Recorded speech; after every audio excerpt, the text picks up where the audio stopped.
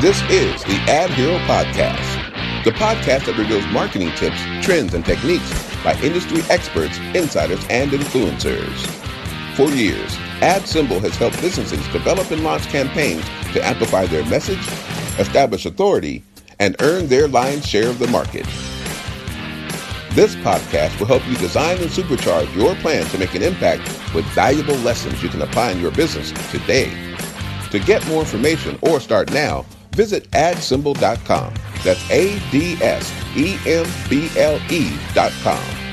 Let's get started.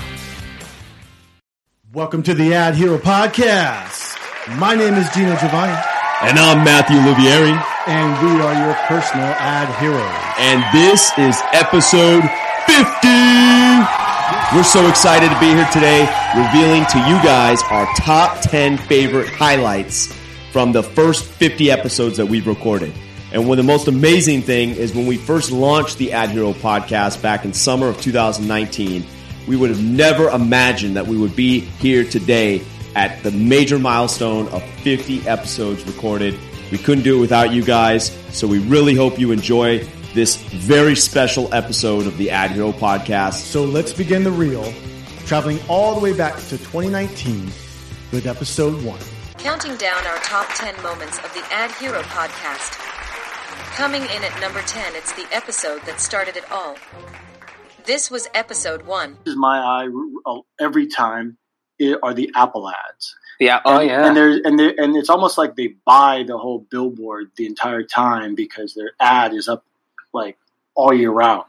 At least there's one section in San Jose or Santa Clara that I always see an ad up for them.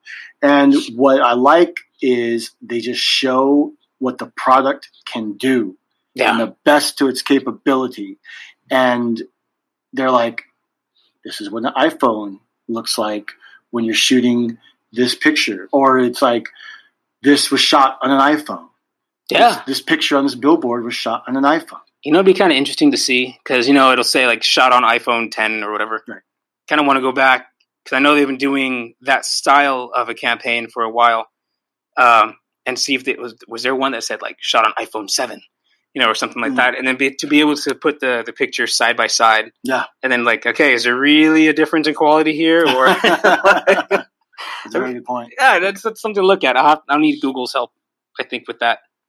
So, but they do a really good job. I think it's a strong piece of branding. And if anything, people emulate what's working. And what you normally see is kind of like the minimalist thing is what works. Like less is more. Yeah. And we here at AdSymble, we like to when we talk to our clients, we like to talk about telling a story. So you have your social media that kind of tells a story. And that builds upon something else. Maybe it's radio ads, or maybe it's publications like a newspaper, magazine, what have you. But then when you get to the billboard, that tells the same story, but in a shorter amount of time, and it gets right to the point. At least those who are effective at it. And you want to be able to do that. And hopefully the billboard is positioned in a way where you're driving and you notice it. And if you don't necessarily notice it completely, but the corner of your eye does. So it's all that like subliminal messaging. And there's some companies that just do a fantastic job about it. They just totally get straight to the point. And because, like let's say a digital billboard runs for 8 seconds, but you're going to probably see it anywhere between 1 to 3 seconds. Yeah. So you got to make sure you get right in there and to see that. And if you have a passenger in the car, then hopefully they're looking at it a lot longer. You touched on a really good point, and it's kind of that subliminal messaging aspect. Because a lot of people, when they're building their brand, they immediately go, all right, so I've got some font, I've got some colors in mind, and I'm just going to go blast it all over social media. Yeah. But they don't really think about the recall aspect. Because I woke up and I was on Instagram for I pretty much do it every morning. I go on Instagram and Facebook and, go through a newsfeed and stuff. I honestly can't think of any of the ads that I saw. I know I scrolled past a bunch of them, right, but I can't think of any of them. Now, I think about when I drove, up to the city the other day, and remember, for anyone listening, we're based here in San Jose, And so I was driving up towards San Francisco, and I saw an ad for the San Jose Earthquakes, for the San Jose Quakes. And I'm like, okay, so I can remember what that ad looked like. And now I know, the ad was just beat LA. And that's not at the forefront of my mind, but I'm recalling that. I can easily remember that. Yeah. And I don't even really go to soccer games, but I know because I saw that ad changing. It was something I saw on the road, and the recall with billboards is just huge. Yeah. And it just kind of bores into your mind. Coming in at number 9 was our first ever episode featuring a show sponsor, Sun Vision Display. This was episode 40. All right, so we are super excited to formally welcome David and Aubrey here from Sun Vision Display. Thank you guys so much again, first and foremost, for the sponsorship. We really appreciate that. And I think the listeners are going to be super stoked to hear about how you guys came up with the idea for this, the go-to-market strategy, because you're kind of like a startup within a bigger organization. So maybe to kind of kick things off, could you both introduce yourselves and what your role is in the organization? We'll kind of start from there and how you guys kind of work together on this product. Sure. So my name is Aubrey Abernethy, and I'm with New Vision Display, which is a manufacturer for OEMs. We do displays and touchscreens. And Sun Vision Display is our new brand or product line, specifically for digital signage. And so we're taking kind of an LCD concept that's been around, reflective LCDs, and made it bigger and usable for outdoors. And it's a really exciting development, especially because of the power savings. And so if you want to introduce yourself. Okay.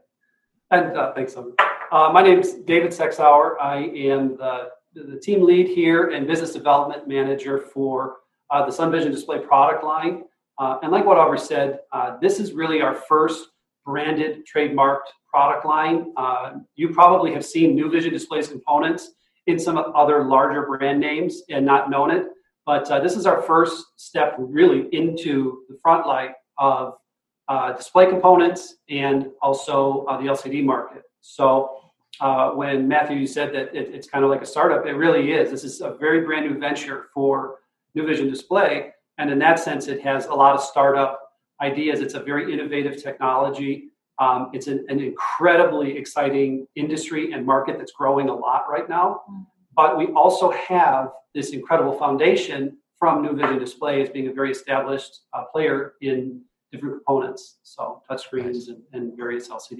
We thought it would be awesome for listeners to learn more about Sun Vision Display and specifically the origin story of this incredible product. Can you tell us a little bit about how the idea came about and how you established the need for this product? Sure, that's a great question. So for most of the displays that we have come accustomed to that started really from our use of smartphones and tablets, the public is expecting digital content. And also with your TVs getting bigger and bigger, they expect other displays to get larger and larger. So as manufacturers were trying to figure out solutions there, they tried to take the model of your phone, which has a backlight that goes through the LCD. And as anybody who's been outside on a bright day knows, it's pretty tough when it's a bright day. You can't really see the screen. And even more so for a larger panel. So the traditional solution that had been going around was just get brighter, throw more logs on the fire, try and blast through all that sunlight. And although it wasn't ideal, this became an accepted solution because the market was growing so much. And for a while it was just get your prices cheaper and make the displays bigger. We will figure out the sunlight thing later. Well, that costs a lot of money.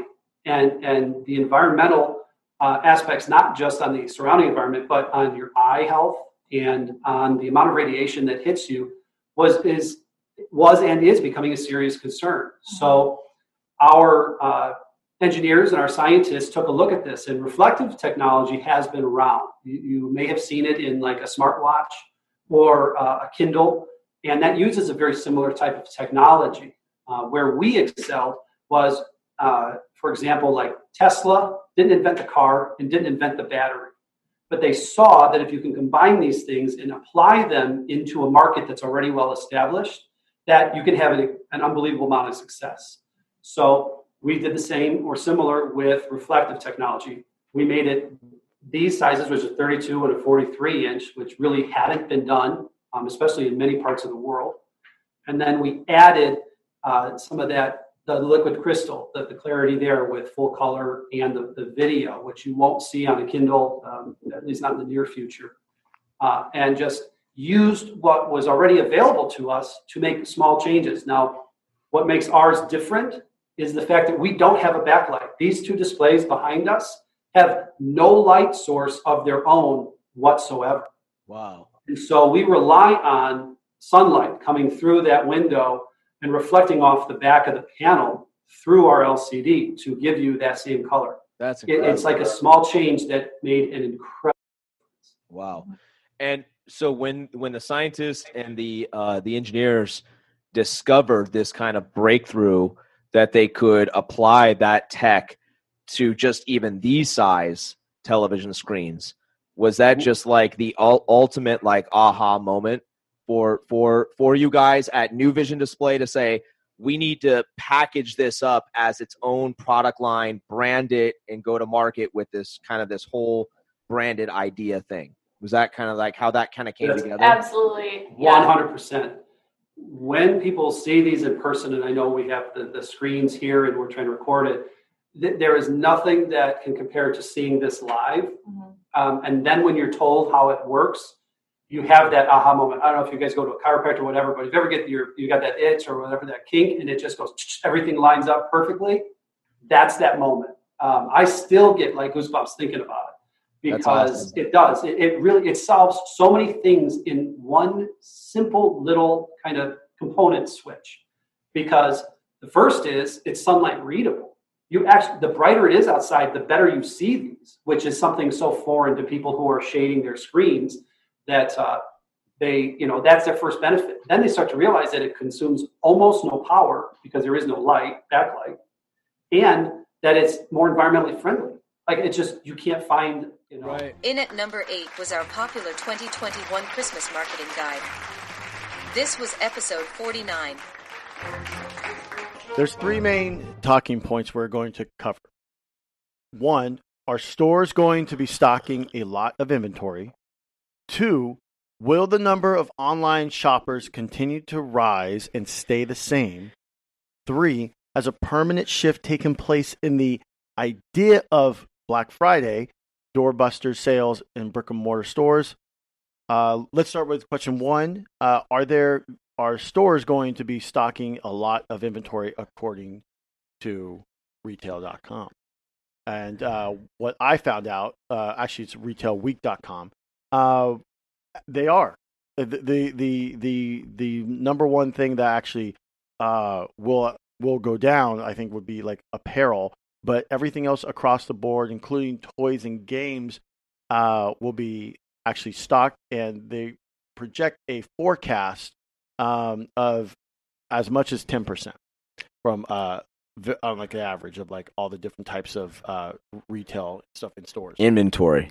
That's so a 10% increase from last year. Mm. So we're talking video games, toys, right, products, different things. Like fashion would be up 10%, health and beauty 6.8, toys and games 5.3. Matter of fact, Toys R Us. So if we have any listeners right now who own a retail store, then based on that article right there, they should follow suit and anticipate foot traffic to their brick and mortar store is going to be up a little bit. A little bit. Okay, but not crazy. No. We're not going back to pre-COVID levels just yet. Correct. Okay. Is there any information in that article about when they expect it to go back up to pre-COVID levels by chance? Unfortunately not. All right. Do you have a personal opinion of that? I just out of curiosity. Do you think it'll take 5 years before it gets to pre-COVID levels? What would you say? I almost want to say it goes by state, because we've seen like a lot of growth in places like Florida, Texas, Tennessee, California and New York have kind of been questionable because they go into lockdown, then they're away from lockdown, and then they're back into lockdown.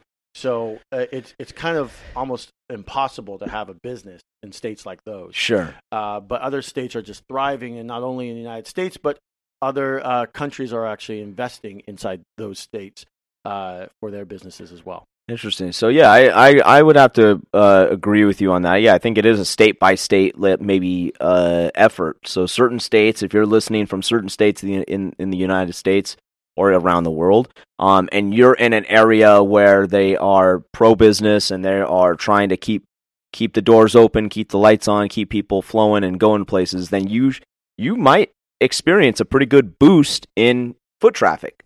Right. Would you say? Well, and about that, one thing I've learned when it comes to the post lockdown, people want to be around people. Interesting. Yeah, there's that connection. There's that look. I want to get out of the house. I want to go someplace.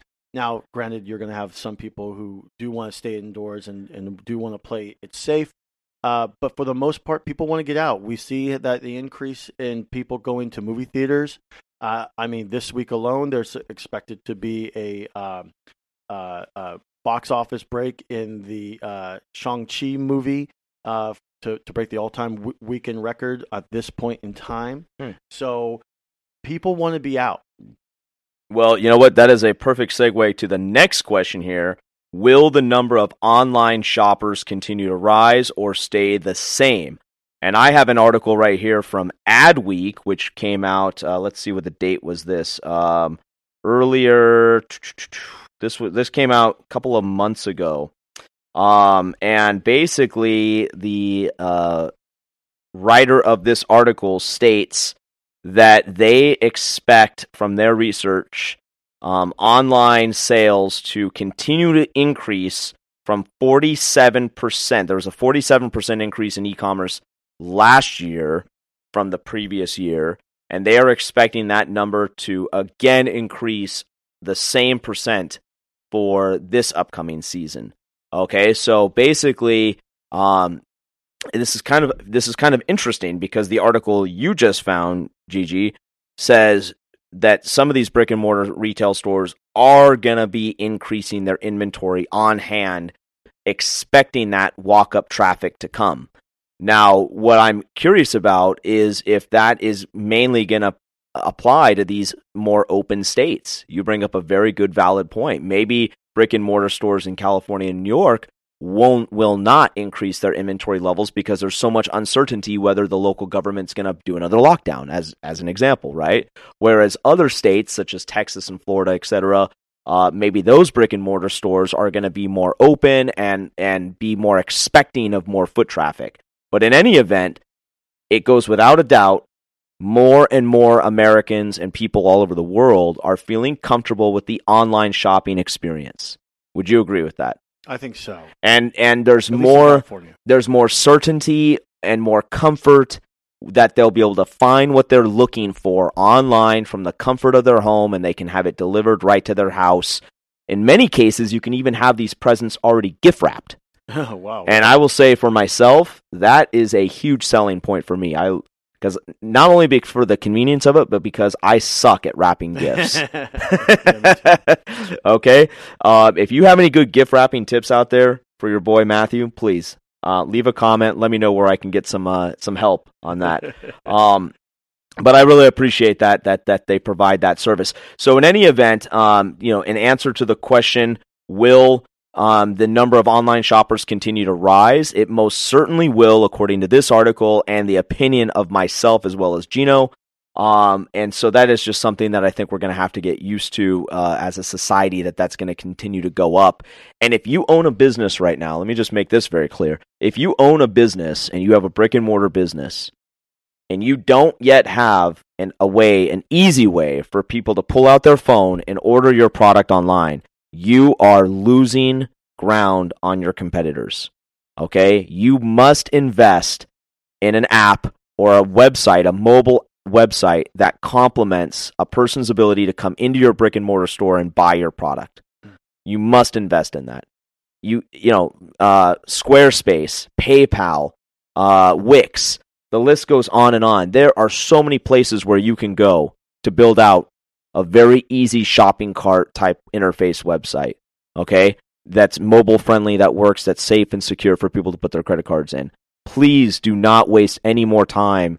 Get on that bandwagon and make it happen, right? It is a must in 2021 because it's only going to keep going up from here. In at number 7 was our first ever episode featuring a guest, Sergio Oliveri from NetBase.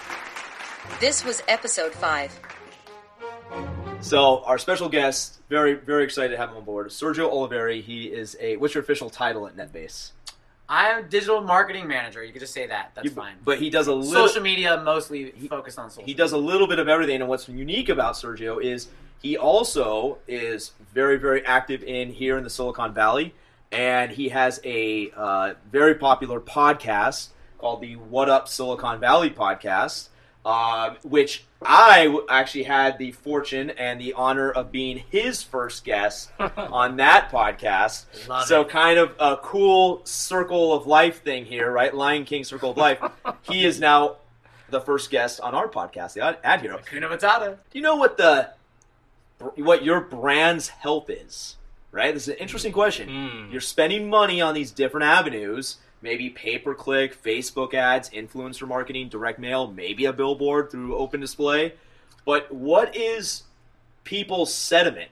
What's the community's feeling about your brand, right? What are people thinking? Well, Sergio works at a company that can tell you that. So without further ado, Sergio, could you kind of dive in to how NetBase does this and how does it all work? So NetBase it's social media analytics.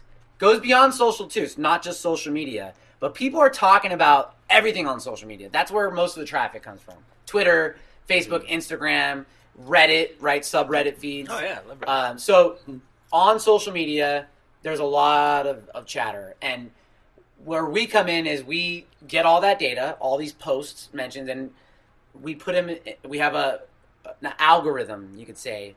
It breaks down a post, right? So if somebody posts something about a new iPhone, that they hate Samsung, they love their new iPhone, and it's in the same sentence, we could understand the negative sentiment was towards Samsung, the positive sentiment was towards iPhone. So therefore, if you're doing a competitive analysis, right? If you're a phone company and you're a hardware company and you're looking at all your competitors, you could stack them up side by side on a dashboard. You can see who has the most negative, positive sentiment. You can see who are some of the detractors, people who are like talking really bad about your company. You can put them in a bucket. Disappear them in the middle of the night. You can get those negative people, put them in a bucket, and then understand what their affinities are. What do they like? Do they like Kanye? Do they like? And then you can kind of market to them in a new way. So really, it's social media analytics, called social listening. You could say I love it's like that putting a term. headphone on and listening to your audience on social media, but we have dashboards. There's a whole bunch of use cases. No, Yeah. Can people use Crisis. Can brands use NetBase to get ideas for future marketing campaigns? Absolutely. So ideation is one part of there's 12 use cases, you could say, right? That's one of them, is understanding what kind of ideas are out there. For instance, Taco Bell, right? They're one of our customers years ago. They were looking on social media. They found what you could do is you could create a word cloud of different, any type of brands that are mentioned within your brand. You're going to see like, okay, Doritos is mentioned along with Taco Bell. So Taco Bell did this. They created a word cloud with other brands being mentioned, and they noticed Doritos kept coming up. It led to them creating that Doritos Locos Tacos, right? Wow. So having an understanding of what the social audience is saying really creates innovation too. That's one use case. You also mentioned crisis management. That's another big use case. I think Build-A-Bear, we just did a how-to guide recently on netbase.com. And in the how-to guide, there's how to manage crisis moments. And Build-A-Bear, they did a huge campaign about, like, you pay your age for a bear. Oh, yeah, I remember something that. Like, and it blew up, and they terribly. were closely monitoring it and understanding, okay, they went on the Today Show, but they were using NetBase, they were using analytics to understand how do they respond. Do they even need to respond? If it spikes and then it goes back down, back to normal, guess what? You don't really need to do much. You Just for the listeners who don't know the Build-A-Bear, what was the story behind the Build-A-Bear? Was it something negative? People didn't like it? Was bad. Their stores got over. They couldn't handle the fan. It was complete chaos. Imagine Christmas shopping in an entire mall, but centralized to one store. Wow, it was like that. Yeah, okay. It was pretty. It was really bad. Pay your age for any furry friend in the store was the campaign. Right, so if you're sick, you're getting $6 for your little, and it just overwhelmed them. And people were talking bad online nationally. About that experience. Social media was. They did have to end up this entire time. They did go on the Today Show. This entire time, I thought you were a Build-A-Bear. Oh, really? No. Do you MCU reference? In at number 6 was a great conversation with Seth Yedoff, CEO of UD Factory. This was episode 11. I mean, Seth, you and I connected probably close to a year ago, I think, when reached out to you about your show, I Love the 90s. Yeah, that's right. So nice. Since then, we touched base a couple of times for some of your other projects, which, I'm super interested in those, actually. I'm really interested in those.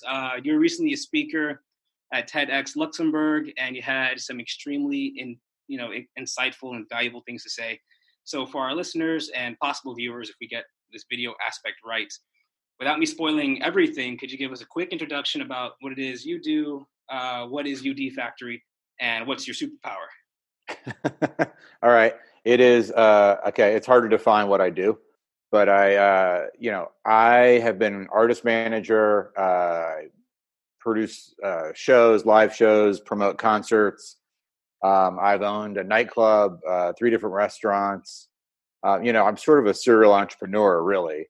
And then I try to keep that entrepreneurial vision aligned with my musical interests. And, years ago I was a performer. So I was a guitar player and I was a magician, believe it or not, and toured around the world doing that. And we don't discuss that generally, but it's a dark time in my life.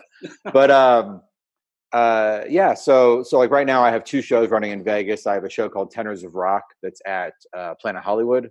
It just finished up 2.5 years at Harrah's, and we just moved it over about 6 months ago. And then I have a show at Bally's called Misbehave Game Show, and it is a ridiculous, crazy time. It's like, I didn't start the show. I was brought in at one point to look at it, and I said, okay, I only have 10 minutes, though. I have to be somewhere. And my wife and I were there, and we stayed like 45 minutes, and we had to drag ourselves out of there because we had to leave. And it's really the most fun I've ever had watching a show. So in 19 years of time, what would you say, how has Vegas changed from, the 1950s, 60s, 70s of Vegas that they made so many movies about to now, like, is it like corporate Vegas now? Is everything run by big corporations? This is a tough one for me, and you don't have enough time on this podcast for me to get into this, but I think the corporatization of Vegas is becoming its downfall.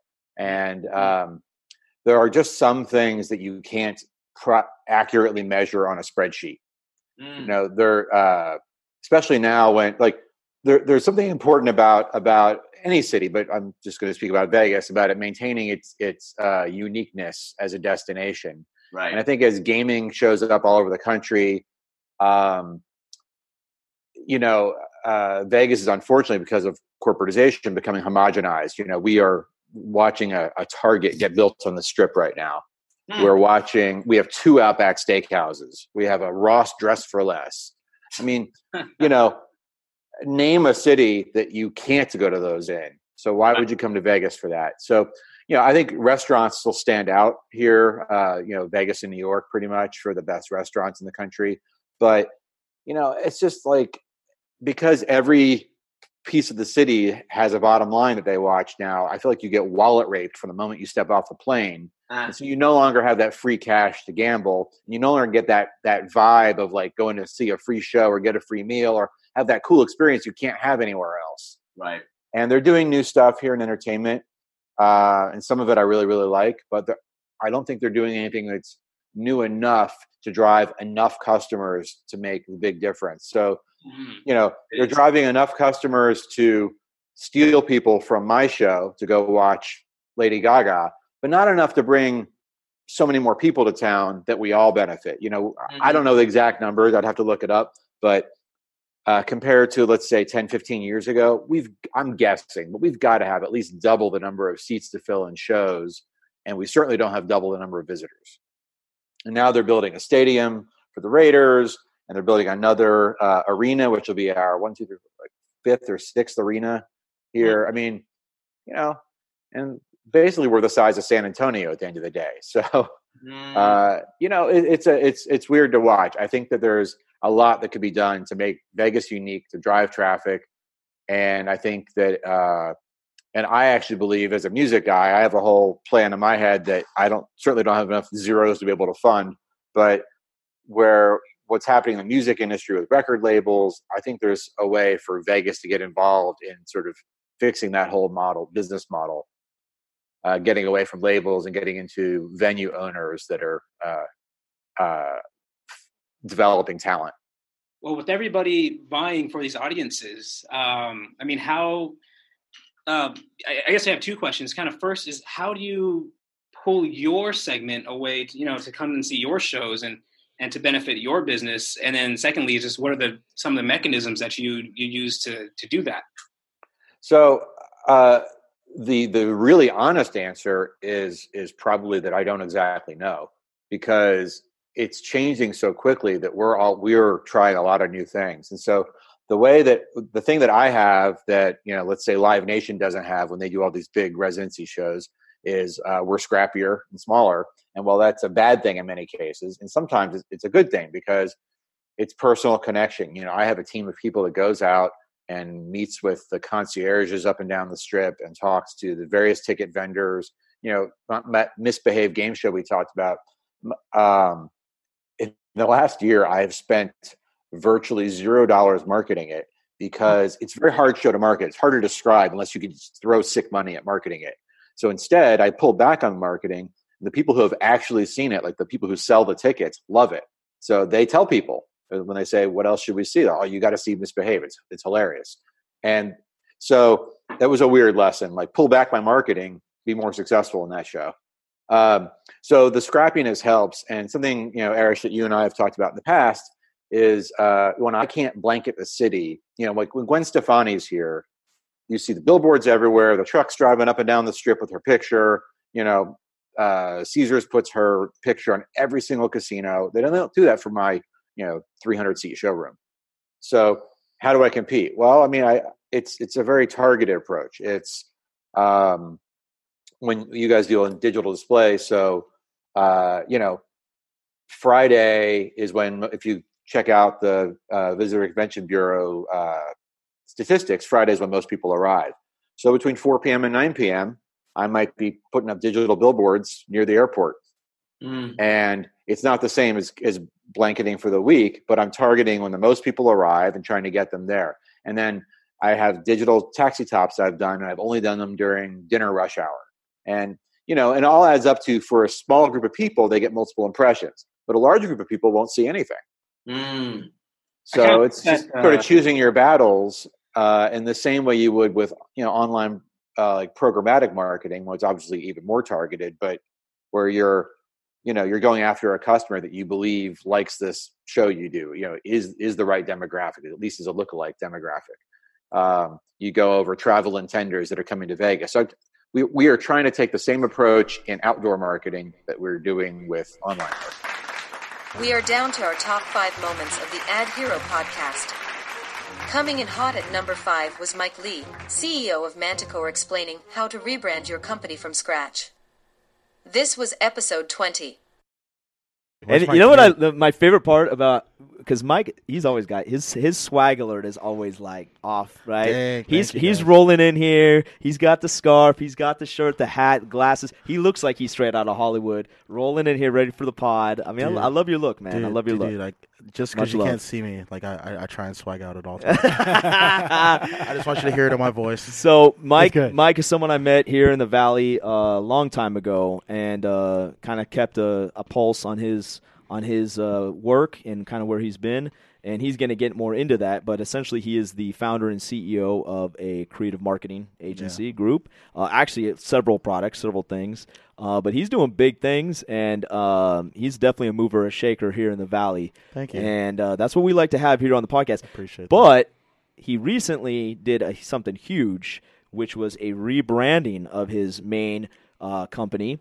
And we wanted to have this episode be focused on the opportunities and the challenges of rebranding your company name. So if you're listening out there and you have a small business and you are considering changing the name of your company for any reason whatsoever, there's going to be some inherent bumps in the road, some things that you're going to have to overcome, some challenges there. But there's also going to be a lot of opportunity and kind of starting fresh, a new name, new thing.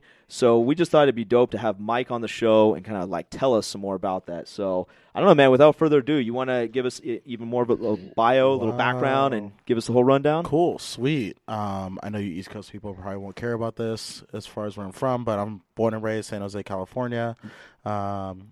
And I local high school, went to San Jose State for engineering, started my company pretty much when I was in high school, and then started to do a lot more expansion work when I went to college. Can we know what high school? Oh, I don't know if I should say that on the interwebs. I'm just kidding. I went to Valley Christian. I'm a proud. Oh, shout out Warriors! Valley Christian Warriors. I'm a very proud Valley Christian guy. We'll tag you. All my buddies over going live are all MIDI boys, but Valley Christian's where it's at. Sorry, Valley Christian's where it's at. But yeah, private school kid. I started out doing a lot of stuff at Valley in the space program. So we were the first high school in the world to put a fully automated experiment on the International Space Station. Got me a full ride to San Jose State for engineering. Dope. And, saved a lot of money going to college and put that money toward my company. And, now we're here today. And what was the original name of the company? Oh, yeah. So originally it was Cold Brew Creative. The reason why I came with that name was because we were a bunch of creatives that loved to drink cold brew. So I spent a lot of money on designers for craft coffee and craft beers. I didn't know beer could be $15 a glass. So it's crazy. So someone listening out there who's considering doing the exact same thing, or maybe they just have completed updating their brand to something brand new, what are the immediate kind of check boxes that you saw that you needed to do to let people know, let the world know? Yeah, so the biggest mistake that people make is that they try and make all new everything, right? There's a lot of things that you can actually reuse. So your Instagram pages, you can just change your names and make an announcement. Your email list, you can just change your name and make an announcement and keep your list and your following. The biggest thing that people, I feel like, don't do, it's letting people know that you're going to do a name change. Like, hey guys, we're changing our name, but we're going to still offer the same services. Because people just go, okay, we're doing name change, and people are like, wait, who the hell is this guy, right? So you have to look at that as well. Another thing is figuring out why you're doing a rebrand, right? So my reason was because it was conflicting with my other company, Mike's Brews, at Mike's Brews _ on Instagram. And we have the best coffee in all of Silicon Valley. Anyway, sorry, Phils. So for us, it was a matter of brand confliction. As well as service confliction. So I want people to see my name and say, okay, wait, who are these guys and what can they do for our company, or how can someone on our team help them out, type of deal. And if the first thing that comes to your mind is cold brew and we don't sell cold brew, I was on a call with a big company and they're like, wow, I was looking forward to drinking cold brew. So, and so I had to send them some Mike's Brews in the mail. So you actually did are you saying you kind of did a pre-announcement to everyone, hey, heads up, in January 2020, we are now going to be called this. Yeah. So, you need to charge your battery. Yeah. We're all getting that way. Yeah, we're good. Go ahead. All right, cool. Yeah. So for me, I talked to some really people, some really close people that I, really would like to get their insight from. So I talked to Matthew, I talked to a bunch of other people, and I was Appreciate like, hey, what do you think about this name? Here's want to run this by you, get some ideas. And then once I got a really good buy-in from most everybody, I was like, all right, cool, let's go and make this change. And one thing that one of my mentors told me, he was like, hey, it's all about what situation you're in with your company as well, right? So if most of your customers buy from you, it doesn't matter what your name is. People buy from, you and your personality. So a lot of my customers buy from Mike Lee, not necessarily from Cold Brew or from Manticore. So Now that we're bringing on more people on our team in terms of sales and development and things of that nature, we have to have a household name, that people can relate to and see. So if you go down the street and you see, or if you're driving down the freeway and you see Manticore on an ad symbol billboard, you're going to know what it is. Now, I have a question for you. Being in this whole new year, new decade, I've heard some experts explaining how branding is even more important than it was even years ago. So what is a tidbit you can give to maybe small to medium-sized businesses who need that help and that extra push into getting their branding out there? Is it through social media? Is it through everything digital? What would you suggest? Yeah. It also depends on how much you want to spend, right? So putting together a good marketing campaign based on your audience and the people that you want to target is how you're really going to be successful in this game in terms of branding. So for me personally, there's my brand as Mike Lee, Mike Lee, the guy who's in Silicon Valley doing all this crazy stuff, right? and there's my brand as Manticore, and then there's the other lines that I have. For me personally, as Mike Lee, I know my brand represents really well on Instagram, so I focus on that heavily, right? I try and post once a week. I try and do as much as I can, working with other people on Instagram, going live, doing stories, all this stuff, because I know that's where my audience is at. For Manticore, I know that we're really big on B2B, right? We have very few B2C customers, but we're really big on B2B. I know my B2B audience is primarily on LinkedIn. My B2B audience isn't really on Instagram, or I know my B2B audience is at certain events where we should sponsor, or at certain events where we should have a table or booth. So for a small business, for instance, if you're a local restaurant in the Rose Garden here in San Jose, what can you do to be, that really homegrown place? Is it like a every door direct mailer campaign that goes to everyone in your area? Is it, you want to run a special, in the middle of the street on an A-frame? What is it that, you can do where you can be that person? It's really looking at what you have to offer to the people around you. In at number 4 was our first ever live audience taping with Alex Arkanelski, CEO of Break Free Tech, who was featured on ABC's Shark Tank. This was episode 43. Good. All right, Alex, you're on the hot seat, buddy. Here we go. Let's go. Right? Let's do this. Let's do this. Okay. Crack those knuckles. So Anu gave us a great kind of overview of Break Free, but we were, Gino, do you want to go take it away with the first question? Yeah, sure. Alex, thanks for coming on the show.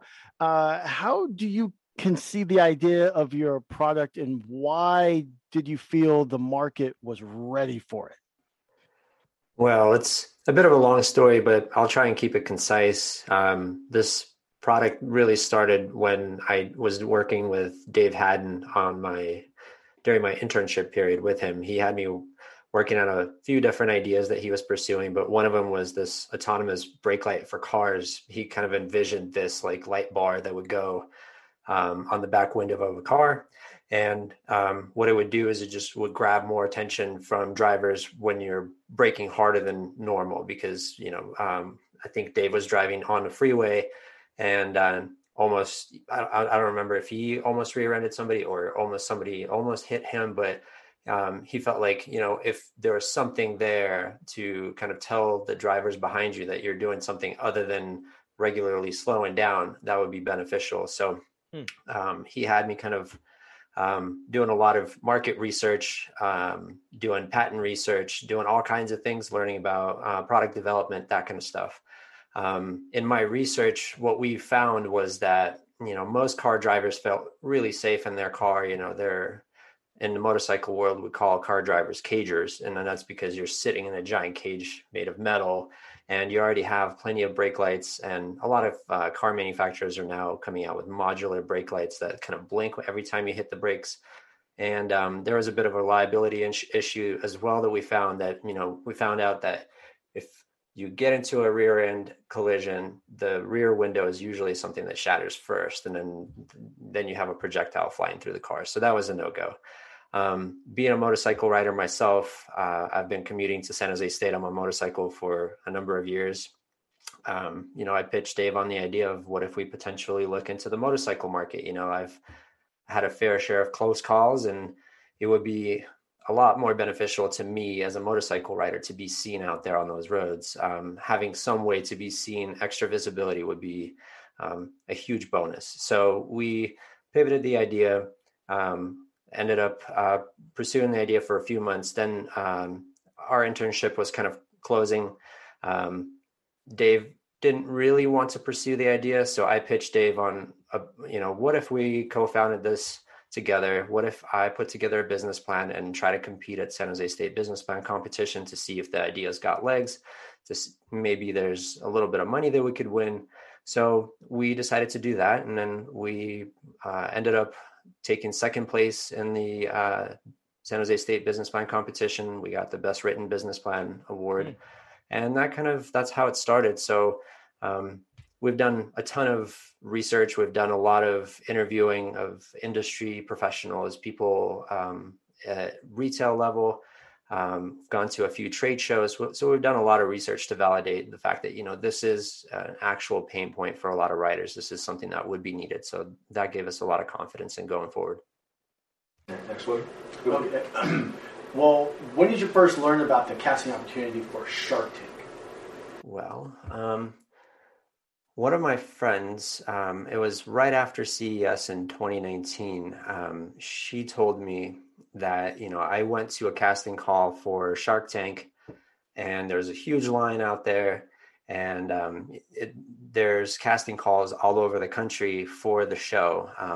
It was kind of a wild chance of an idea, but at the time I was thinking, what's the risk? I can just go out and apply for one. So I ended up signing up for one that was going to be in Nebraska, in Lincoln, Nebraska. I currently live in Denver, Colorado. So for me, it was an 8-hour drive to get out there and give my 1-minute little quick pitch to their casting members. And you don't really hear anything after that. So that's essentially how I found out about it. Connected to that, it's kind of our next question, is the application casting process. So you go out there and it's a 1-minute pitch is it to a room full of people, a single person, something like that? Well, so there's everybody that wants to try and pitch their idea. They had to apply for the show. And then when you show up there, so you're already kind of on a list, they pull you in groups, I believe. And, one at a time, you get to go up to a booth with a lady just kind of sitting there looking at you. And then you give her your 1-minute pitch, and they kind of give you a heads up telling you, you're not going to get much reaction from the person. So don't take it as a yes or a no, but they call it the resting pitch face that they give you. So definitely got that. So I wasn't really sure whether or not I was going to get a call back. So that's how it went. So an 8-hour drive to get the resting pitch face, and then 8 hours back. Yep, it was fun. It was a good time. I was practicing my pitch the entire drive there, and on the way back, I was just audiobooking it all the way home. There you go. Okay, and well, what we see on TV now, is that really how it goes, or is it like a lot more to it, or is it like a lot less? Tell us like what happens behind the scenes when you're on behind the scenes. Well, when you're on stage. I'm not sure exactly how much of the behind the scenes stuff I could say, but there's a lot more. It is a few days process while you're out there. Let's see. Well, my bad. Actually, in this logical question is, so the 1 minute, 1 minute pitch, you drive all the way back. Was it 6 months, 8 months till you heard that, okay, we actually want you to go to the next phase now? Was there a couple phases before you go out to LA for the taping? We kind of jumped over that part, but I'm realizing that's kind of critical part of the story. No, absolutely. Yeah, it's definitely a lot more than just going out and giving a 1-minute pitch and then boom, you're on Shark Tank. It was a very drawn out process, I would say. There's a few steps. They sent us an email, told us that, we like what we heard at the casting call. We'd like to see a video. They, have you answer a bunch of business related questions on video, and they want to see how you appear on the camera, whether or not your business is that appealing. They do a lot more research into your business. So essentially over time, you're submitting your entire business plan to them. So they know pretty much everything ahead of time. Wow. Not the sharks, the casting folks. And then they make the decision who they want to pick and at what time they want you to be there. It's almost like angel investors or something like that, like having one of their interns like pre-vet you out maybe before you get into a venture capital meeting or something like that, kind of like a pre-screen process of sorts.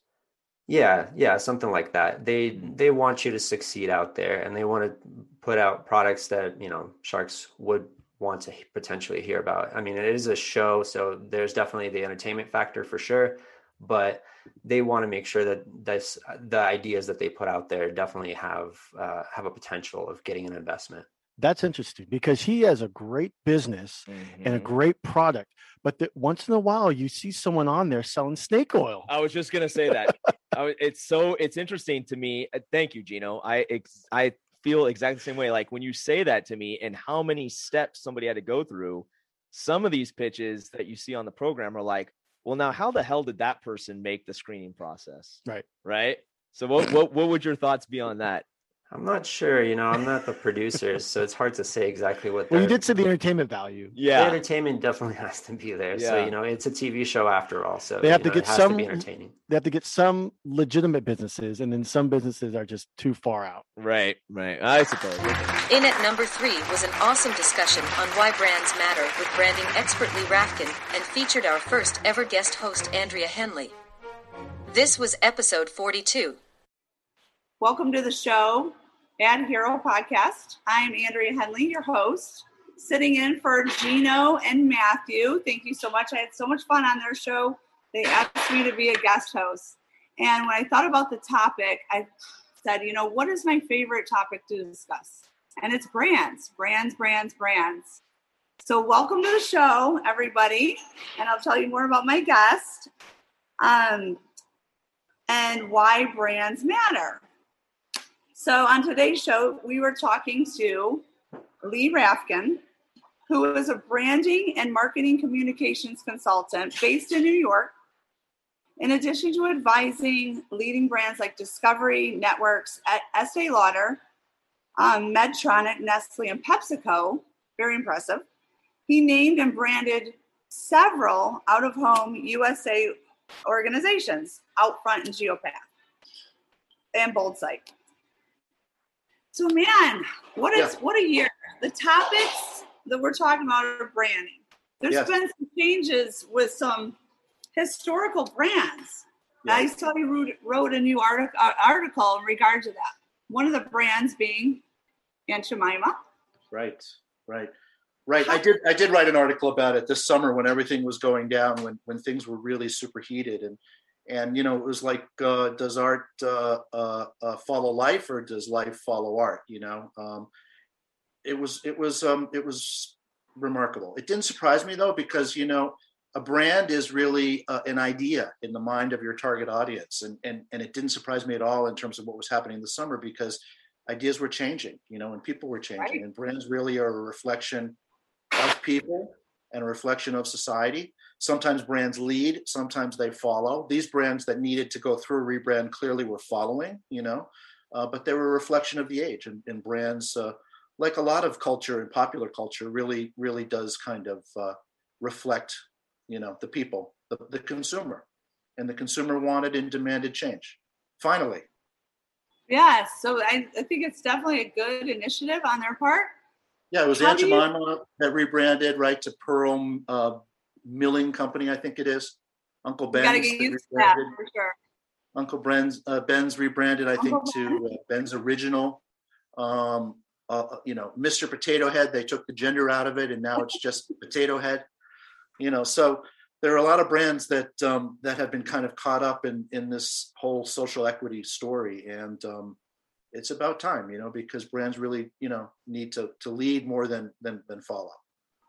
Do you feel like because we have been so conditioned to, we're conditioned to this brand Aunt Jemima and grabbing it, do you think that this is going to help them with market share? Or is there a place now where they could be disrupted by maybe a new maple syrup that is relevant today that could sweep up some of that market share due to the rebrand? What are your thoughts? It's a great question.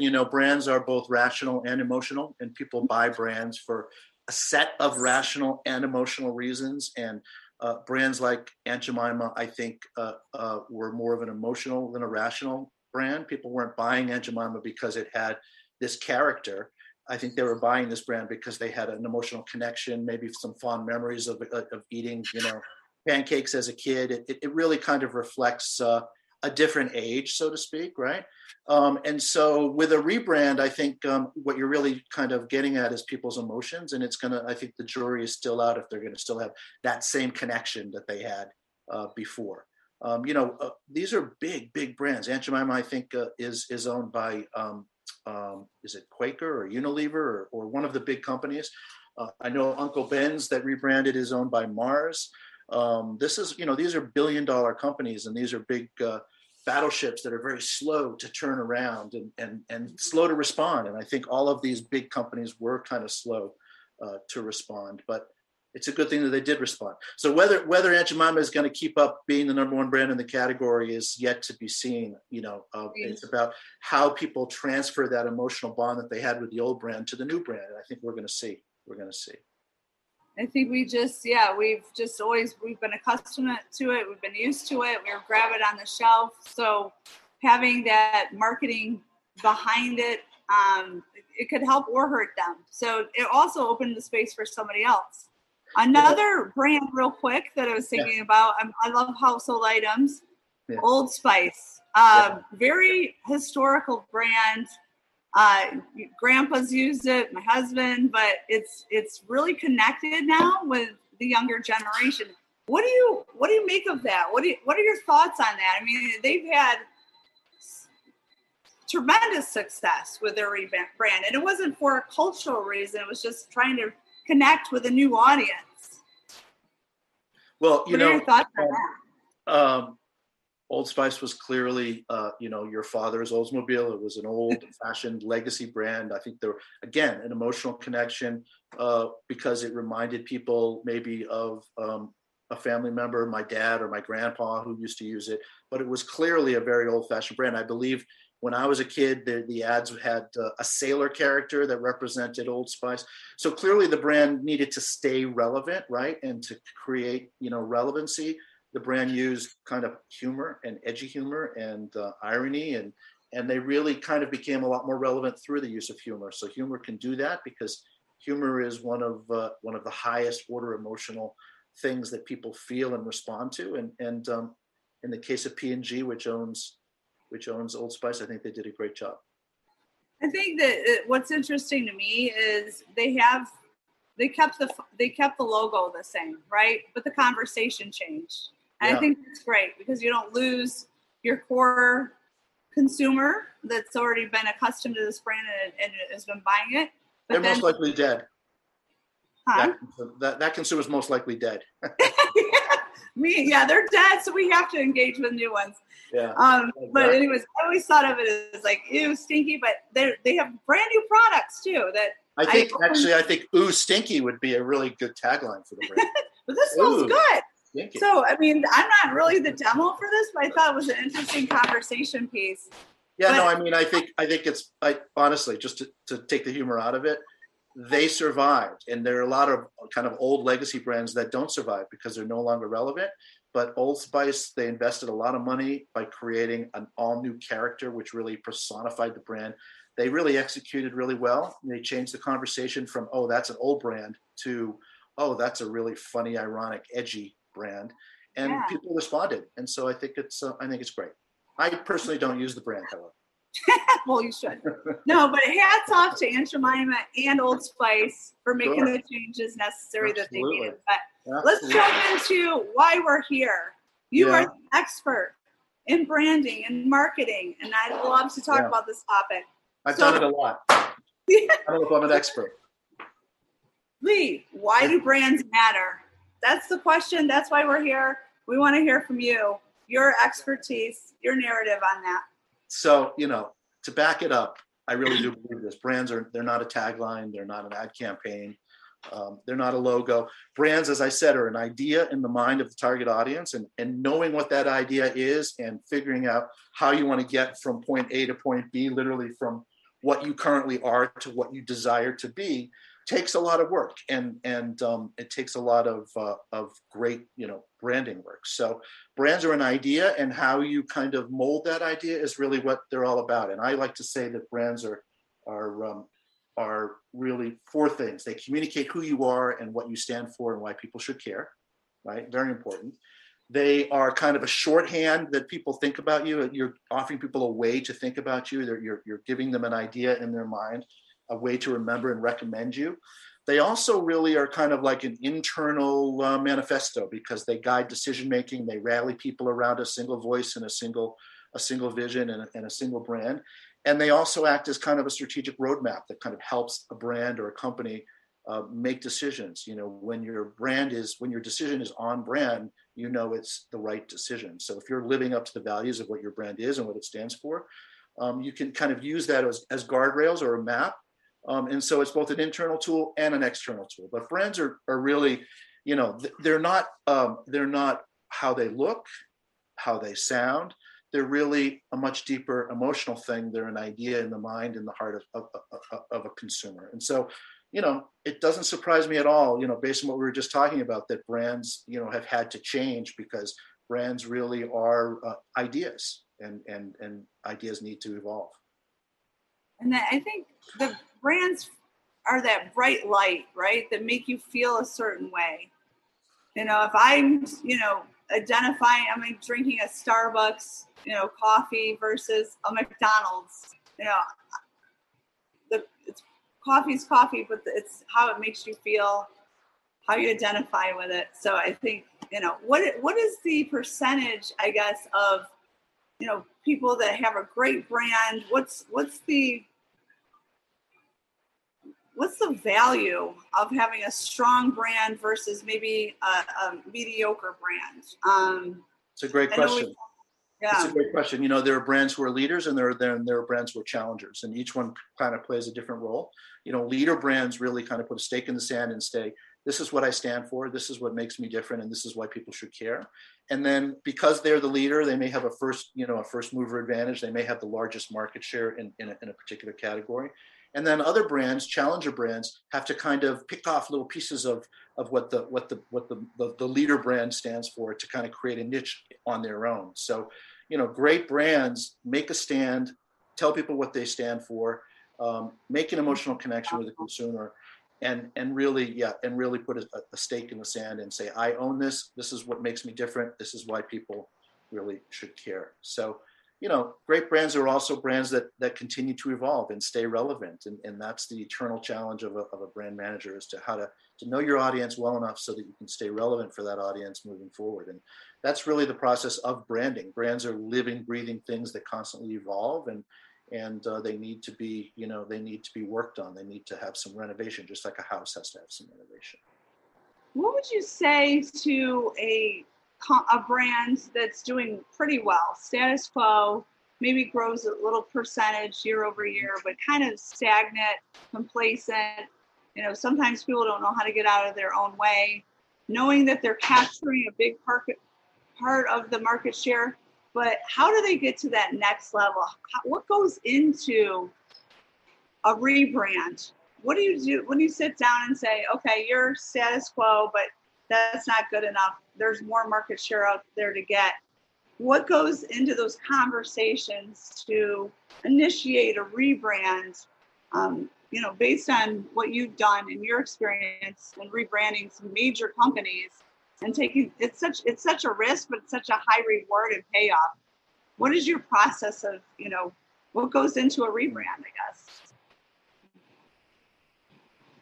The very first thing is consumer insight and knowing your customer, whether it's B2C or B2B, understanding the value exchange and the connection that you have with the consumer, and understanding who your consumer is. It's all driven by consumer insight. So for me, I'm always looking for the white space opportunity, the unmet needs. This sounds like a cliche, but the things that keep the consumer up at night, because what those things are really opportunities for a brand to kind of own that idea. So it's really the first and foremost, it's understanding, who your audience is, who your consumer is, what they stand for, what keeps them up at night, what they worry about, what needs are not being met, and continuing to renovate so that you can meet those needs.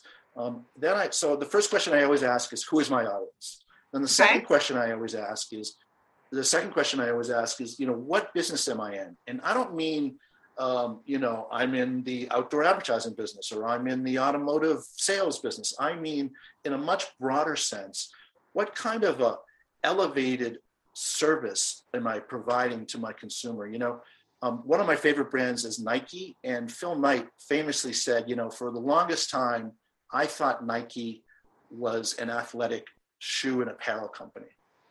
But I was wrong, because what I really learned over the course of my career is that Nike was really an experience company, and it was all about enhancing people's sense of accomplishment through fitness and lifestyle. So I'm not just a shoe company. I bring people, a much higher order benefit, because I'm about the experience and elevating the experience of fitness and helping people achieve, greatness through their own personal lifestyle and fitness. So he understood that brands really need to place themselves at a much higher level. And the thing that I would say is that consumers choose among brands. They don't choose a brand. So you walk into a supermarket or a store, or today it's really, you log on to Amazon, and you're not just selecting a single brand. You're looking at a whole set of competitors within a space, and broadening who you are and what you stand for allows you to compete in a much bigger way. So that's the second question I ask. The third question I always ask is, what do I stand for? That's the traditional positioning question. What do I stand for? What's my purpose? Why should people care about what I do? Beyond just making money, what do I stand for? And what drives me every day? So that's important. And the fourth question is, what makes me different? Hopefully what you stand for makes you different, but differentiation from other competitors, both near in and far out, is really super important. And then finally, the last question I ask is, why should people care? And that's the toughest question to answer of all. That's really all about emotion and emotional content, and what your brand stands for, and the connection you make with people. People care about certain brands, and they don't really care about other brands. And I've always wondered, why is that? Two brands that offer the same thing, like Toyota versus Nissan, or BMW versus Audi. BMW is a great car, but it stands for something. It stands for maybe engineering performance, or exhilaration, or the thrill of driving a really tight, fast, great, kind of sports car. That is an emotional thing that it stands for. And that's why people should care about it. And that's why people do buy. When you look at a car, you run the numbers, you look at the gas mileage, you look at, what the cost to own is, possibly. Those are all rational things. But the reason you buy that car is because you love it, and you have made some sort of an emotional connection to it. So I ask those 5 questions. Who's my audience? Really who they are, meaning what they worry about. What business am I in? Number 2. Yeah, exactly. What do I stand for? What makes me different? And why should people care? That's like an essential kind of brand audit, and that will provide 90% of the answers. And then for a company like Outfront, you develop territories that are based on that strategy. So we discovered through that process that Outfront really stood for innovation and being forward-looking, and being innovative in the soul of a fast-moving, fast-charging organization. And we landed on this concept of being out in front. And the beauty of naming, because it's both art and science, but the art part of it is finding a word that really people have an emotional response to, that stands for something and makes them different and makes people care about it. Outfront was a great name because we were able to use out in the name, which kind of said, hey, if you own the word, you own the category. So if I have Outfront in my brand name, I'm hoping that makes you own the category a little bit. And then out front is a great idea because it makes you think of the brand as being out in front always, leading from the front, being innovative, being fast charging, that sort of thing. So everything kind of starts from strategy. And then for Outfront, we developed a bunch of naming territories that were based on that strategy of being a leader and being out front. Yeah. And that's how we finally got to the Outfront. And I was at CBS Outdoor when they separated from CBS, and it's a totally they spun it up different company now. It's a totally different company. we were always proud of the brand CBS, CI, or it was so branded, but I don't even remember that now because their branding now is so strong and they're such a different company and such a different conversation, you know, and hats off to you for doing such a great job with that. And speaking of that, I mean, they separated from CBS. Now they're out front. Most people don't even know that because if they got in the industry, you know, recently, they don't even remember that. In at number 2 was a crucial discussion on why ad design matters with billboard design expert Eric Murr of K. Gary's Outdoor. This was episode 27. This week's guest is Eric Murr, the VP of Sales and Marketing of Kegaris Outdoor Advertising in Chambersburg, Pennsylvania. Say what up, Eric. What up? Thank you so much, gentlemen. I'm thrilled to be here, and I am most impressed among all of it that you got the name Kegaris spelled and sounded correctly. So well done. Right. We don't mess around here on pronunciation. I've found that if you do billboard advertising correctly, it never fails. In fact, that's in our media kit, is that successful billboard advertising never fails. The key is actually determining and identifying what success and failure looks like.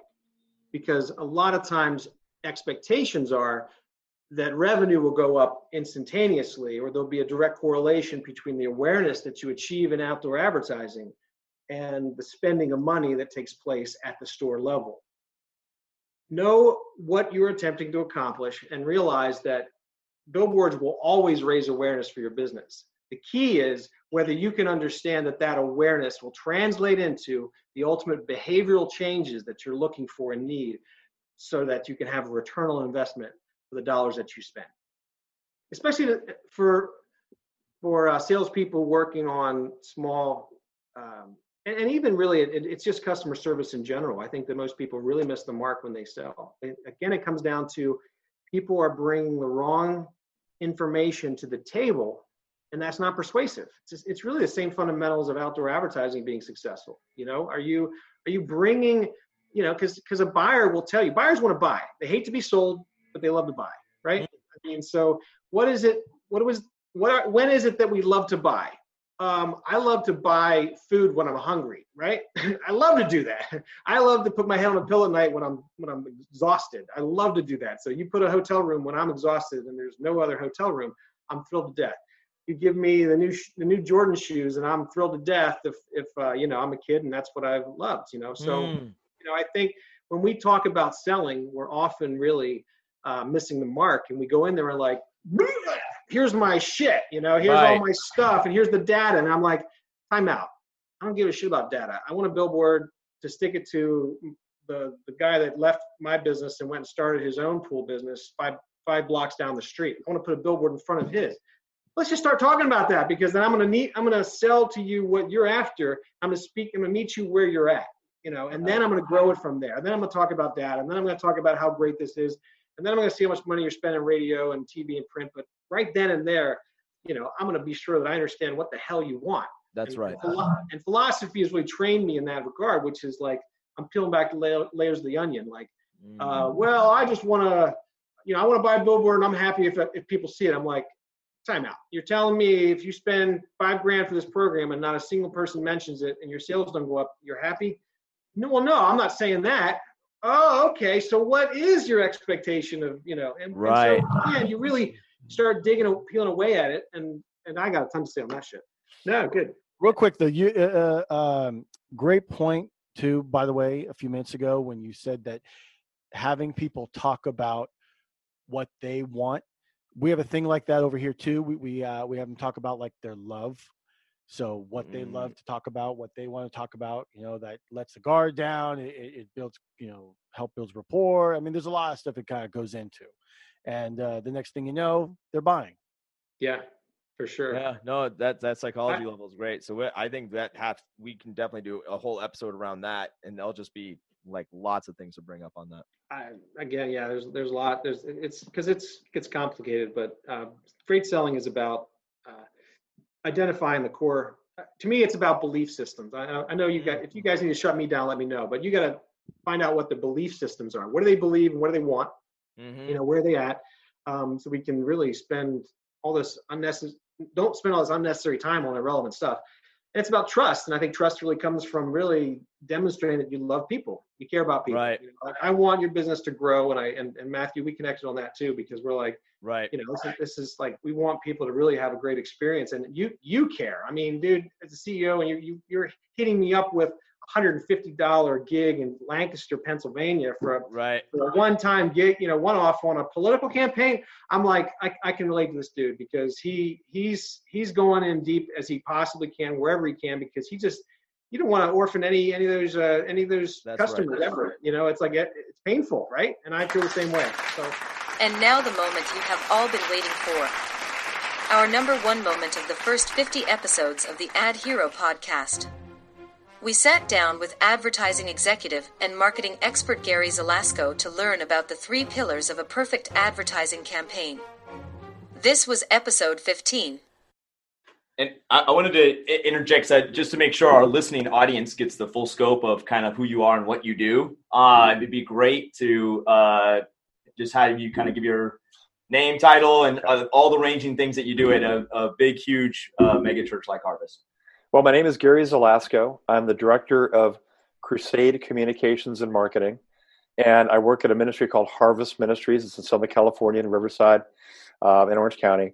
And what we do is we're a little bit different. I mean, there are ministries that are big churches. We are a big church. We probably see about 15,000 people come through the church every week for services. Wow. There are ministries that are big media ministries. They might have, you know, TV, radio, you know, web kind of digital platforms. We have all that. But we also do something, we do large-scale evangelistic events like Billy Graham Crusades. We've been doing it for 30 years. We do one every year at Angel Stadium in Anaheim, and then we go different places, you know, as well throughout the country and the world. And so there are ministries that are big churches. There are ministries that are media ministries. There are ministries that do large-scale evangelistic events. But there's really no ministry aside from us that does all 3 of those. And so that's what we do at the ministry. What I do is I work within the Crusade department and also do, like with films, other things we do with communications, and just try to bring kind of a marketing discipline to what we do as a ministry.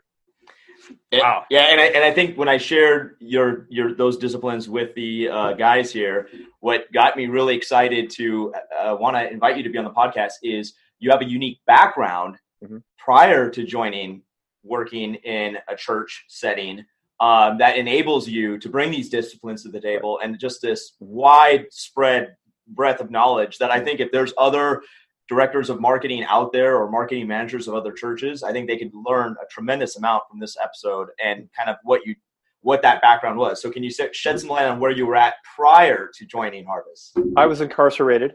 Okay. Been there myself. Yeah. Fun story. I'll tell you later. We'll post his mugshot in the show notes, guys. No. So, yeah, I mean, I grew up Catholic, and in, you know, a billion years, I would never thought I'd get into ministry. I got out of college. I went to school at University of Illinois in Chicago. I grew up in Chicago, and got a marketing degree there. I worked in the advertising agency business. Then I worked in television sales management. So I worked at I worked at a rep firm in Atlanta, but they represented stations all over the country. Then I worked for local TV stations. I worked for one in Atlanta, Georgia, WSB. I was an account executive there, so I sold commercial time. I was the national sales manager at WBAL TV in Baltimore, which is owned by the Hearst organization, great company. I then was a general sales manager running the sales department for a station in Tucson. Then I went to San Francisco, was a national, then a local sales manager. So I did that for about 10 or 11 years, all over the place, right? In San Francisco was great. I was at the CBS owned and operated station, KPIX, Channel 5. Channel 5, yeah, we know well. My wife, on Battery Street there in San Francisco, a great location. My wife, who's brilliant, had started a direct mail catalog back in the mid-'90s, and it was a skincare catalog. It was her mom used to buy stuff direct mail all the time, but she never could get skincare through direct mail. So we started that, and it was a company called Luminescence Catalog. And as you know, we ran it on. What happened is, I kind of got out of that business. I got into business with my wife. We had the like most businesses, wasn't making money the first couple of years. We had some money to keep us going. We lived in this 800 square foot, 1-bedroom apartment in San Francisco, and we did this together. And she handled the creative, and I handled kind of the operations and marketing of it. And just when we were going to run out of money, where I had to like sell my car and go get a job, the business started making money. We were able to take a salary from it. And so for 10 years, we did that together, and we built it on cash flow. So it wasn't, we didn't have investors. We put together we mailed about 10 million catalogs a year. So it was back when we mailed catalogs back in those days. You're the original Amazon. Yeah. Well, right? It's funny. We realized, hey, look, selling stuff online is, that's got some possibilities. And so by the time that we sold the business, which was about 2005, we did about 25% of our sales online. So, the direct mail that kind of fed the web presence, and then vice versa. Nice. So, I grew up with 3 brothers. I didn't know skincare from, whatever, but we did that together. It was a great opportunity to work with my wife, and I just had a great time and did that. And then in 2003, we're living in the Bay Area, and our pastor invited us over for dinner. I talked to him and I said, what do you think, Pastor, what would it take to bring a Harvest Crusade to San Jose? Which is, again, one of the things we do at Harvest here, this large-scale evangelistic event. Well, what about you? You got time, you can schedule your thing. So for 2.5 years, I volunteered, and spent 10 minutes one day, 20 minutes next day, an hour that day. Awesome. To try to see if I could get pastors interested, if there was going to be any interest in bringing a crusade to San Jose. Because Harvest doesn't come in and go, we're coming in to do a crusade here. They wait, it's organic. So we have to have the local pastors, the local church really get behind it. Otherwise, it's not going to work. And so I did that for 2.5 years. And then we realized the local churches in the market were going to take this thing and run with it. Sold the assets to the business, came on board at Harvest, made like no money for a long time. And I worked in San Jose for a year, 2005, 2006, to mobilize that crusade. The crusade happened. It was called the HP Pavilion. It was back in those days in 2006 where the Sharks played hockey. We had 40,000 people over the weekend in an area of the country that is not known to be highly churched, the Bay Area. And about 4,000 people made a profession of faith in Christ. It was a huge success. On Saturday, Harvest Crusades are free. So Saturday, it was a capacity crowd. And one of the ushers told us the only time there's ever been a capacity crowd in this arena before was for a playoff game in the NHL. Wow. So that was a huge success. It worked out great. Harvest then brought me down to Southern California. So I started here in November 2006 to then direct different departments. And I've been here on November 1st. I'll be here 14 years, which is the longest I've ever been in a job. Congratulations. As I say, at the beginning, in a billion years, I wouldn't have thought I'd be working in a ministry. It was like the most foreign thing in my mind, but here I am. Wow. Yeah, my mother has tried to get me to work at the West Angeles ministry down in Los Angeles, but 1, I'm not in LA, and I'm not in LA. So that's just I'm not going to go back to Los Angeles. That's where I grew up, and I'm going to leave the SoCal region pretty much in your hands, Gary. You have fun with that one, man.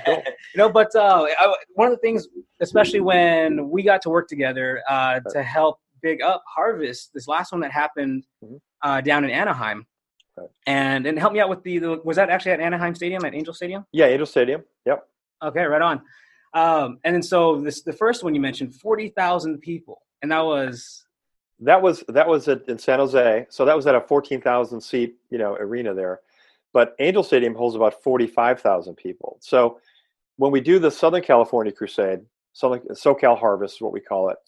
That's a 3-day event. So it's Friday, Saturday, and Sunday. So over this last time we did it, which was August of 2019, we had 100,000 people that came out. And we had about 9,000 people that made a profession of faith in Christ, which is very, it's about 10%. So about 10% of the people that come out, come forward and make a public profession of faith in Christ. And over the course of 30 years, we've been doing this since 1990. There's been over 5 million people that have come to Harvest Crusades and about 500,000 people that made a profession of faith in Christ. Incredible. So it's an amazing work. And as I told Matthew, there's 7,000 people that we need to be volunteers in Anaheim to make it work. People that are on the field as counselors, there's security people, there's people that, ushers, all kinds of stuff. So it's not like we come in and we're like the circus, we bring the circus to town. it is a collaborative event that people, they love it. I mean, there are people that have been to every single Harvest Crusade, in SoCal. And when we've been there every year. Yeah. When we were working on the creative to help you, so for full disclosure background, right, Gary and Harvest actually utilized our Ad Symbol open display platform to do a number of billboards all over Orange County and Los Angeles to help get the word out for the event and generate that buzz. But what the real interesting takeaway that I found in personally getting a chance to work with Gary was he had a very, very, very tactful approach to how he wanted to deploy the campaign. And I think if you are a marketing manager listening to this episode right now, regardless if you work in a church or a tech company or any kind of nonprofit for that matter, his wisdom in his approach to how he wanted the campaign to come together was so incredible. And he wrapped it around a really cool analogy called the three-legged stool. So I'm going to let Gary tell everyone listening right now, what is the three-legged stool? What was that approach? Because it's so brilliant. Trade secrets here, man. Trade secrets. Yeah. We're breaking them right here on AdHero Podcast. This is something that, after 30 years of doing stuff in media and marketing, I realized this works in TV, this works in, ministry. And so it doesn't matter whether you're a marketing manager at a church or you're whatever, you're working at some kind of media outlet. Most stools, when you think of stools, in fact, I think I have a stool right here. This is right. You got the visual. I wasn't even planning on using it. Most stools are 4 legs, right? Yep. Yeah. Think of a 4-legged stool. Well, if you have there's 3-legged stools. If you put the legs in the right place, it's going to hold your weight, right? You got to be in the right place, though. And so, if you imagine the 3-legged stool and you imagine the seat of it being, an effective campaign to reach your audience, okay, just a minute. And if you have the legs in the right place, they're going to support that, okay? So the first leg is, and they're all interchangeable. And then, by the way, this is the point, is that if you look at it in this way and you tune up and you have all 3 of these legs working properly, and you're working with, an established advertising medium like outdoor, it's going to work. If one of these 3 don't work, it's not going to work or more. Okay, so here's how it works. Trouble down the line. Huh. So again, you got the effective campaign. The 3 legs are these. First, you have to identify your audience correctly. Okay, you can have all the money in the world, and you can have the best creative in the world, but if you don't target your audience directly, then it's not going to work. You're going to go to the wrong people. Secondly, you have to have the right reach and frequency. You have to have a schedule that talks, that like you have identified your target market. You've got to put the creative in front of those people so they see it. Okay. That includes reach and frequency, includes budget. So it's a schedule. It's a campaign. So if you've targeted your audience correctly, you know who your audience is, the target audience, and you've built a campaign and you have enough money to get the reach and frequency, so you're going to reach those people. Okay. The third leg to the stool is the creative. So you can target your market correctly, you can have all the money in the world, but if the creative doesn't talk to those people, it's not going to work. So if you have all 3, and you look at any campaign or anything, it could be small, it could be nothing, it could be $50 or something. But if you have creative, if you've targeted your market correctly, if you have enough reach and frequency, and you have creative that talks to those people, it doesn't matter whether it's TV, radio, web, digital, outdoor, it's going to work as long as it's an established medium. And so every campaign that you do, and that's what we applied here with outdoor, is, we're blessed. We had a budget for a lot of boards in LA and Orange County, as Matthew was saying. Our target audience for this particular thing, for a Harvest Crusade, is Christians. 80% of the people that make a profession of faith in Christ are brought by a Christian. They're prayed for, they're invited, and they're brought by a Christian.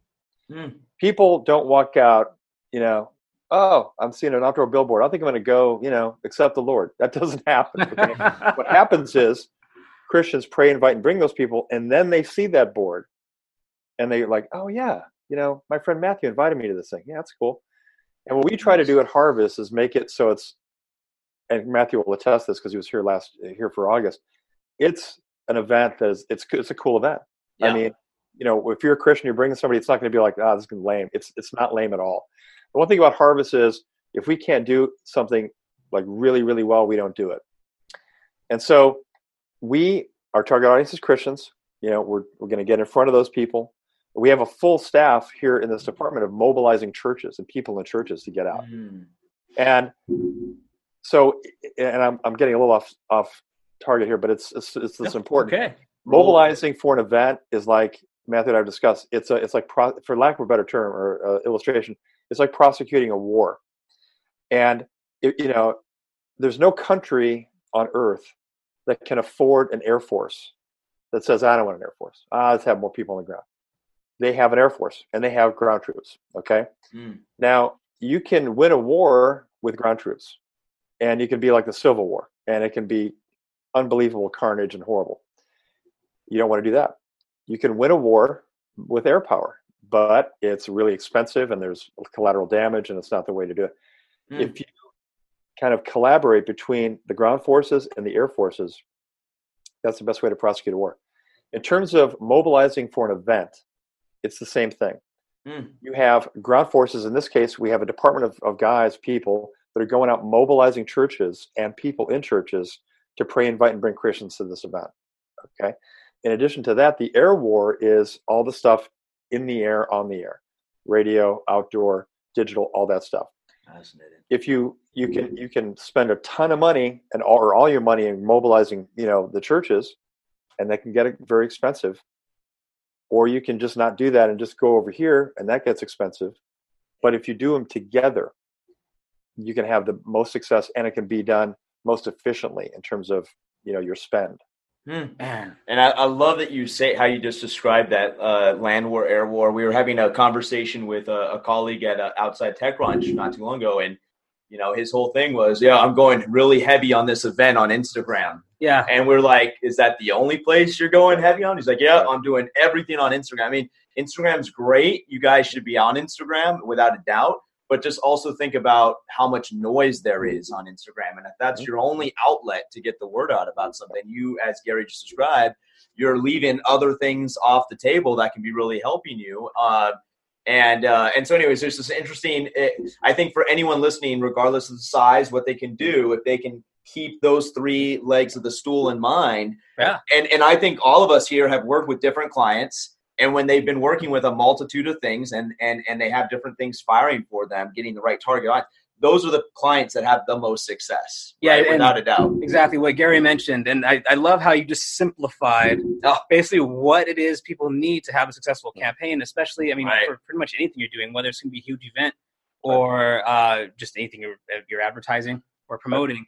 And so, again, for the listeners, just to recap that and package that up for you.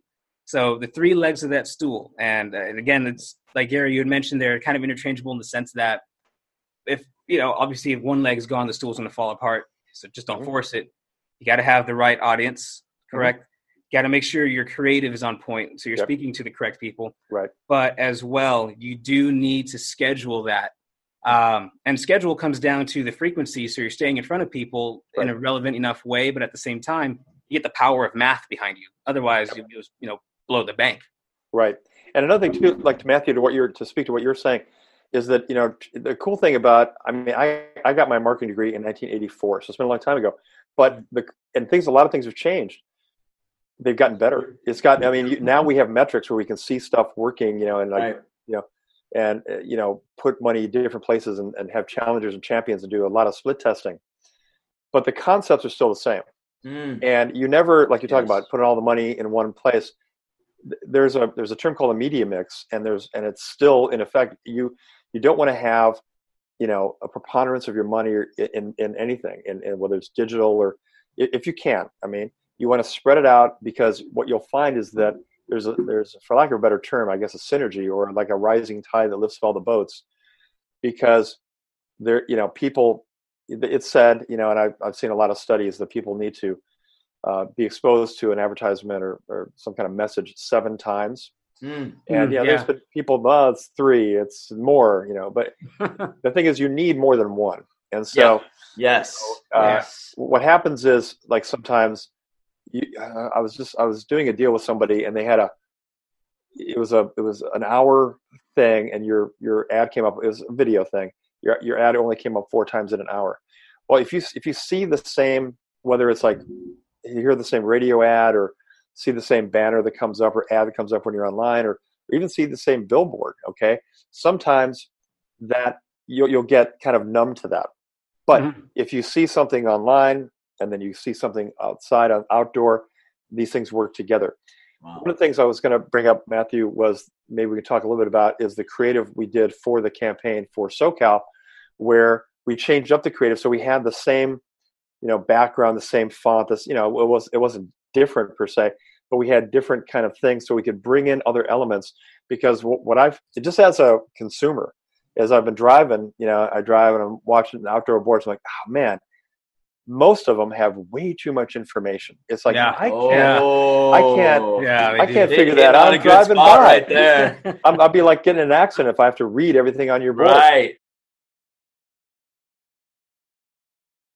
Wow, what an amazing top 10 episodes of the AdHero podcast. Yeah, those highlights really hit home, especially since the theme of our podcast is marketing and advertising. And I'm telling you, man, those top 3 episodes with Lee Rafkin and Eric Murr and Gary Zelasco, if you guys don't do anything else with the podcast and you just zero in on those 3 episodes, they can really help transform your brand and help you build your business, especially for marketing and advertising, because it literally spells out how to have an effective brand and launch an effective campaign of any kind of advertising. So to kind of create that for the podcast and have people be able to listen to those episodes is whenever they want, unlimited amount of times, that is just really hits home for me. And I love that, man. It's awesome. That's just so great. So we have another 50 episodes to go. That's right, baby. Let's keep this party going. And thank you so much for tuning in. Hey, if you like the podcast, drop us a voicemail on Anchor. Give us a shout on social media. Share it with a friend or 2. Let them know how much fun we have over here. And we would love to have them check it out and also be a part of the show. Drop us some comments and give us a subscribe on YouTube. Thank you for tuning in to the AdHero podcast for episode 50. Big 50. For all your advertising needs, come on over to adsymbol.com. My name is Gio Giovanni. And I'm Matthew Olivieri. Your personal ad heroes. For episode 50. Signing out.